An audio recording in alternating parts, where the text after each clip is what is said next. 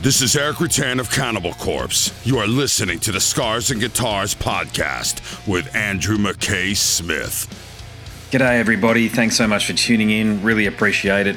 I've got a chat with the great Michael Sweet from Stryper to share with you. The catalyst for the chat is an Australian tour from Stryper, which is occurring across March in 2023. They are playing on the 2nd at the Princess Theatre in Brisbane. I should be able to go along to that show. It'll be my first time in that venue and also watching this killer band. Now, elsewhere, I received a ton of inspiration for the questions that I put to Michael from my mate in the United States, Howard Tate. He's a supporter of the show and he's also a big Stryper fan, so Howard, I owe you a pint if we ever catch up. Something else about this conversation, I framed a question to Michael about Nagal from Behemoth in a way that I'd probably ask differently if I had my time over again. Now look, you all know I'm not into misleading statements or framing things in a way that leads people up the garden path. I don't care about doing that. It was just one of those moments where, you know what, I'll have a fair bit to say about why I framed the question in the manner that I did after you've heard from Michael. Let's leave it until after the chat because here he is, Michael Sweet. Hello. Here he is. How are you, sir? I'm good, man. How are you? I'm very good, yeah. Thanks very much for taking the time out to have a chat to us ahead of the shows. Appreciate it. Of course. Thanks for having me. I'm going to try and make this chat as interesting as I can for you because God knows I've listened to enough of your chats where they ask about the same three things: Christianity, your views on Satanism, and maybe there might be something about sex, drugs, and rock and roll in there. So I'm going to avoid the cliches. No problem. You ask me whatever you want to ask me. Cool. I've actually received some inspiration for this one, meaning that is someone closer to you over in your part of the world who's a huge fan of yours and has been that way since 1986, apparently. So about as old as fans have sort of kept up to date, this fella is. So he sent me through some ideas for some questions for you. So here's the first one, and you can tell he's a fan. Actually, before I get to that, okay, talking about the tour. Now, this is the first time you're coming down since Oz was sidelined. Is that correct? First time we're coming down where? To Australia, since Oz evidently had the medical complications and a few other things go on. So. Yes, yeah. We came as a trio. We came as a trio in 18, and then I came as a solo guy in 19. And we're coming with Oz this time. But we've been there with Oz quite a few times prior to that. Yeah, I watched the footage of those shows with you guys as a trio, mate, and I got to tell you, I knew you were a talented fella beforehand, but holy shit, you brought it to the next level on that show, on that tour. Man, I tell you, but I'm still trying to see that. I watched the footage myself, and I'm not getting that yet. But you know, I really appreciate the kind words, and it blew my mind to read all the reviews because I expected the worst. I expected it to be crucified, going down last minute without preparation to do a trio set in Australia. But, you know, fans were just amazing, so supportive. They really seemed to genuinely like and love the show, even though we were missing Oz, obviously. They really had a good time. Everybody had a great time, the band and crowd. And I was very blessed to read that and see that. And that was for every show. I didn't read any negative reviews, so it was really phenomenal. Yeah, a lot of support and love down here for you, mate. And I think you know that. And that's why you're able to keep coming down, mate, because the fans keep turning out. But onto some of these questions. Now, you can tell that the person who's asked me to ask you these questions is a fan, okay, a solid fan, dyed-in-the-wool fan of yours specifically. And he wants to know, what details have you got in the new project that you're working on or you have already co-written, I think it is, with CJ from the band Narnia? Oh, yeah. Okay. When he said project, I was instantly thinking of Sweet Lynch or this other project I just turned in, but he's thinking of a completely different project. That is a killer album. I basically reached out to CJ. We did a tour, South American tour with Narnia, and I was really impressed with the band, but even more so with CJ as a guitar player. And I felt like, wow, what a killer player. You know, so good. Great tone, great feel, and a great guy. And I felt like, okay, that's somebody I want to work with. those are the people I gravitate to. And I reached out to CJ and I said, man, we should do an album together. Why don't you write the music? I'll write the melodies and the lyrics, and let's make a record. So CJ jumped right into it, and he wrote a bunch of songs and sent them my way. This was a while ago, a few years ago. And I listened to the stuff and I was just so blown away. I felt like, wow, this is powerful. This is incredible. It's rock, hard rock. Some stuff is a little more on the metal side, but it's a hard rock record. And CJ's just sounds phenomenal. And I still have to write the melodies and the lyrics and sing the album. I still got to do that. I haven't had time to do it because once the pandemic it kind of opened up and bands started touring again, I went right into fast forward motion, touring and performing and doing other projects. So it will get done. When it's done, it's going to be amazing. It has a very different sound to it. I hate to use the term European, but it's got a little bit more of that European flavor to it. And it just sounds fresh and different. Really cool. Cool. All right. What about the acoustic album that apparently you've had in the can for a couple of years? Will that see light of day sometime? That will, and it actually is going to see the light of day this year. We have plans on our calendar to release that this year. Okay. And it's killer. It's really cool. We just recorded an acoustic album quite a while back, and we couldn't release it because we didn't want to step on the toes of any other releases. And we just had to keep pushing it back, putting it on a shelf. Finally, it's going to see the light of day. And it's just really great album, acoustic. I think there's 11 tracks on there, and it's got a really cool feel to it and sound. We did a cover of Amazing Grace and a bunch of songs from all of our albums, and it's a fantastic album. What about the live from the Spirit House sessions then? Is that still something that's on the back burner, or are you going to bring that to life as well? Oh, we'll bring that to life. We're going to do more of those. We've already done a number of those, and we plan on we're trying to do a few more this year, actually. Go in, maybe we'll tackle Yellow and Black Attack, maybe In God We Trust, maybe Against the Law. We're not sure which albums yet. We usually do an old classic and then a newer album. So maybe one of the classics and one of the new albums. But we're going to keep trying to do that because we have a great time doing it and the fans seem to really enjoy it. It's just difficult to organize that because we got to go meet up at the same place, work out all the material. That takes 3, 4, 5 days, 6 days, and then record it. And that's usually a 2 or 3 day process to do it right. So it's not a quick 1 or 2 day event. It's a good week-long event, and that's hard to schedule.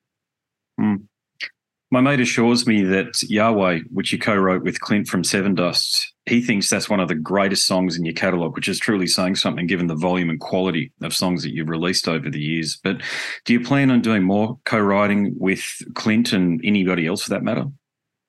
I do, and it's funny because Clint, he listens to that song and he says, I don't really hear what I contributed to it. He sent me a riff that had that, and it had that thing to it. And I drew from that and then wrote Yahweh. But see, without Clint, it wouldn't have ever happened, so that he really played a very important role in that song. I would love to write with Clint more and work with Clint. I think he's a great guy, great writer. And we would come up with some killer stuff. There are some other people I'd love to write with as well. Dave Mustaine and I have talked about writing together. I think that would be kind of unique and pretty cool. And that's probably my first love in terms of what I do as an artist is writing. I put that above songwriting. I put that above guitar playing, singing, and producing. Songwriting is at the top of my list. I love it. That's very interesting you raised Dave Mustaine because I've read some of the interviews with the former members. So David Ellefson in particular, he was sidelined from a lot of the writing on the last few Megadeth albums, the albums that he was a part of, at least anyway, since he returned for the most part. So it's very interesting to hear that Dave is interested in collaborating with you because I think you'd be one of the only people that he'd be willing to do that at this point with. Well, I know that we've talked about it in text messages and on the phone. I think one conversation we had, and I mentioned how I'd love to write stuff with him, and he said he had a bunch of ideas that he's built up over the years, and he could present me with some ideas, riff ideas. And I don't know if he wants to remain anonymous or not, but I kind of threw that out the window by just talking about it right now. So if it ever does happen, I think people will know. But I respect Dave as a writer and as an artist, and I think, or at least I hope, he respects me.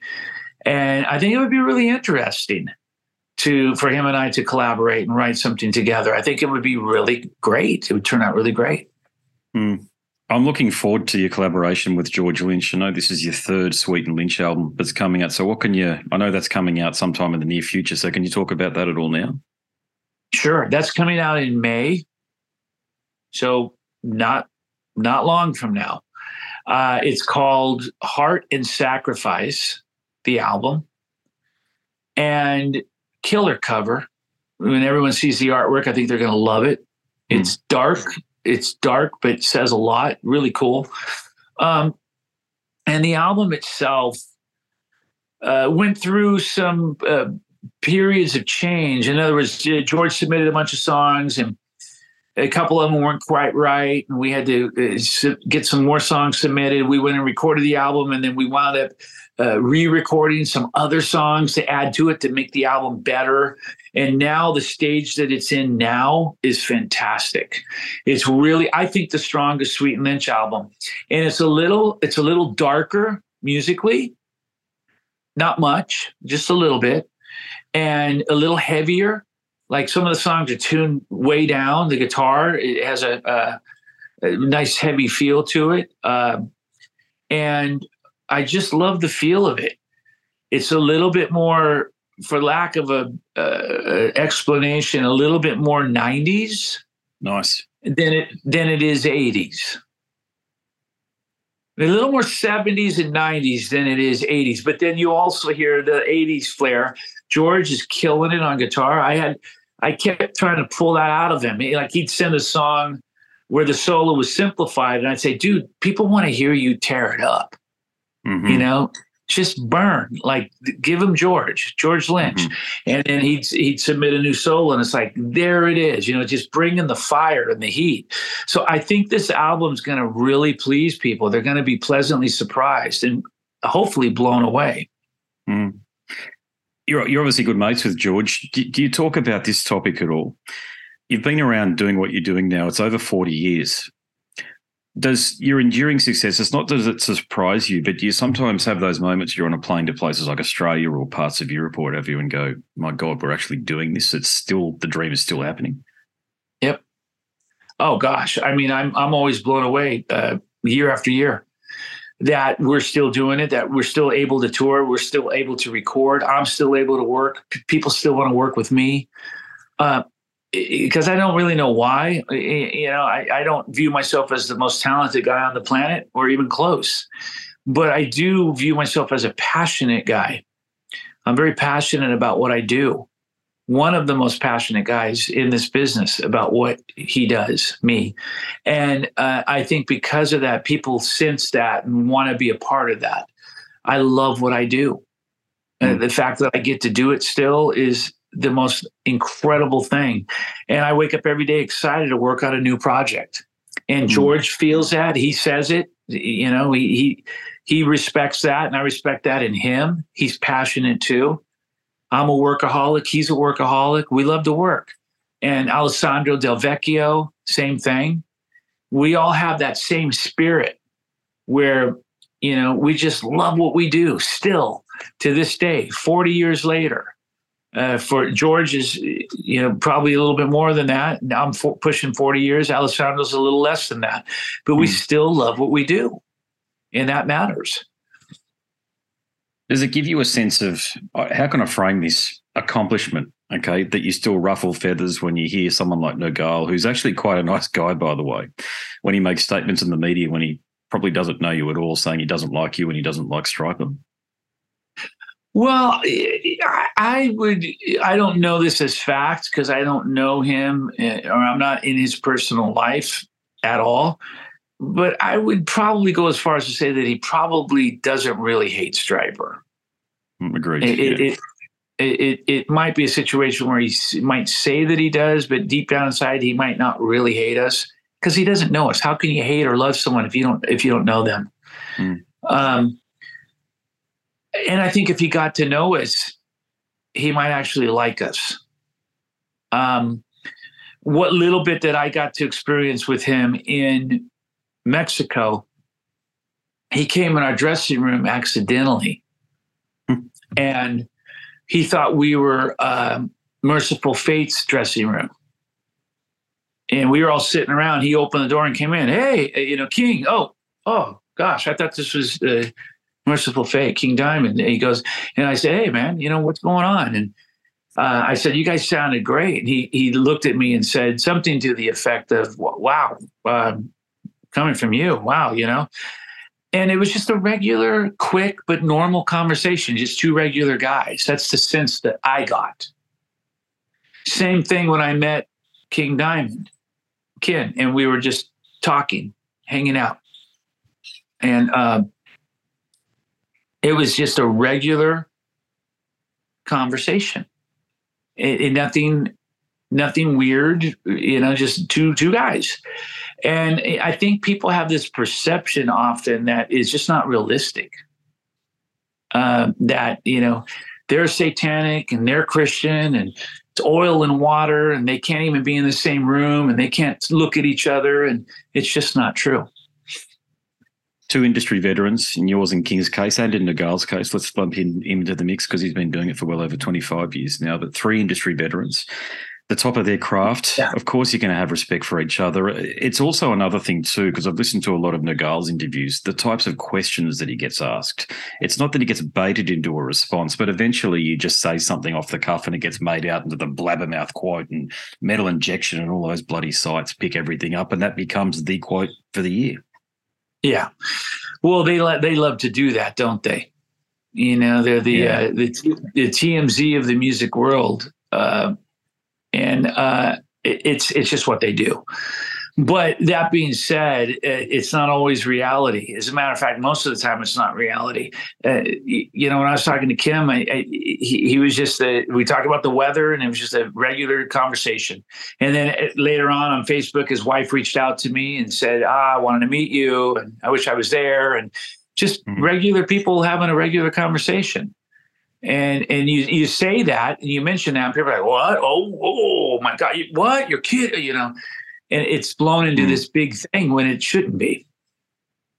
Yeah, no, I agree, mate. It's ridiculous at this point in time, but it does hint at the fact that you're able to reach a very broad audience.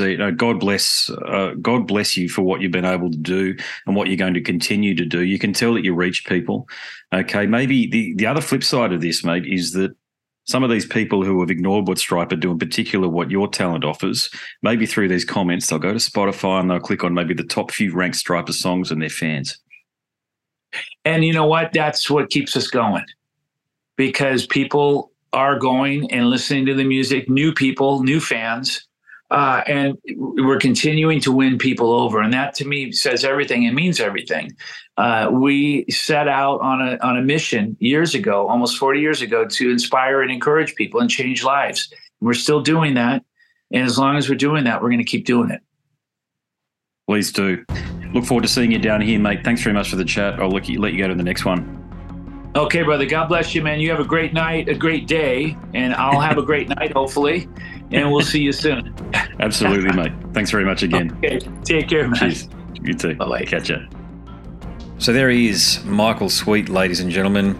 Now, I said during the interview, as I mentioned in the introduction, that Nagal has said in the media that he doesn't like Michael Sweet or Stryper.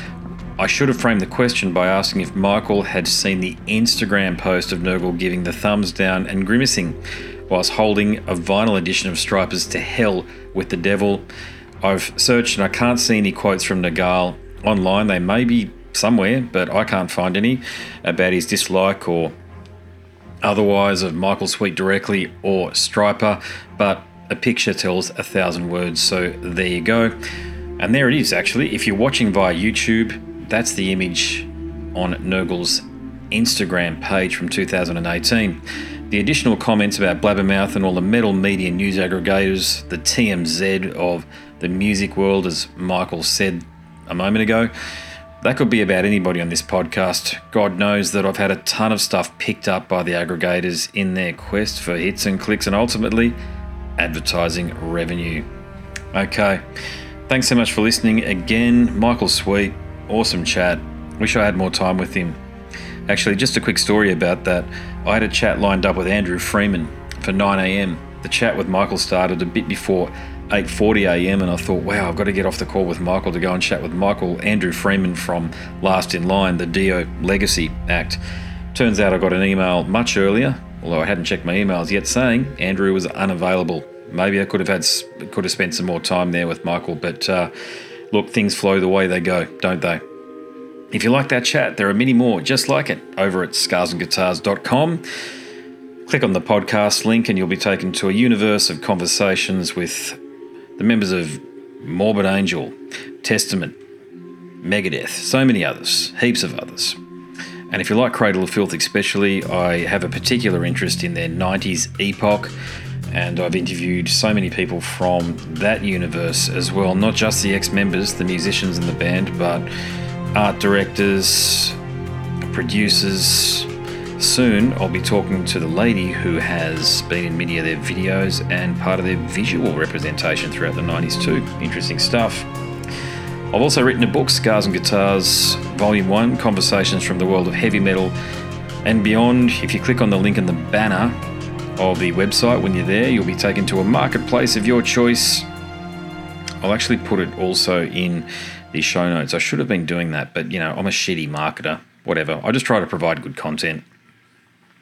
If you download a sample and you decide to buy it, please do let me know because I want to thank you very much for doing so. Okay, I'm going to tell you a bit more about the book after I bid you a fond farewell. My name is Andrew Mackay-Smith and I'm the host of the Scars and Guitars podcast. Until next time, it is a very good bye for now. Cheers. This is Eric Rattan of Cannibal Corpse. You are listening to the Scars and Guitars podcast with Andrew Mackay-Smith. I've been the host of the Scars and Guitars podcast since 2017. The first musician I interviewed for the show was David Vincent from Morbid Angel, and things have just snowballed from there.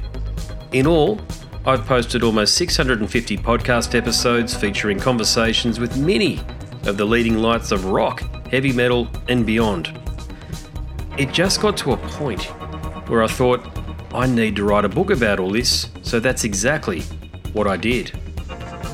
In Scars and Guitars Volume 1, you'll read a heap of deep reveals and commentary, such as Des Fafara talking about Cold Chamber and why the band will never return. If you're a band just starting out, you need to hear me.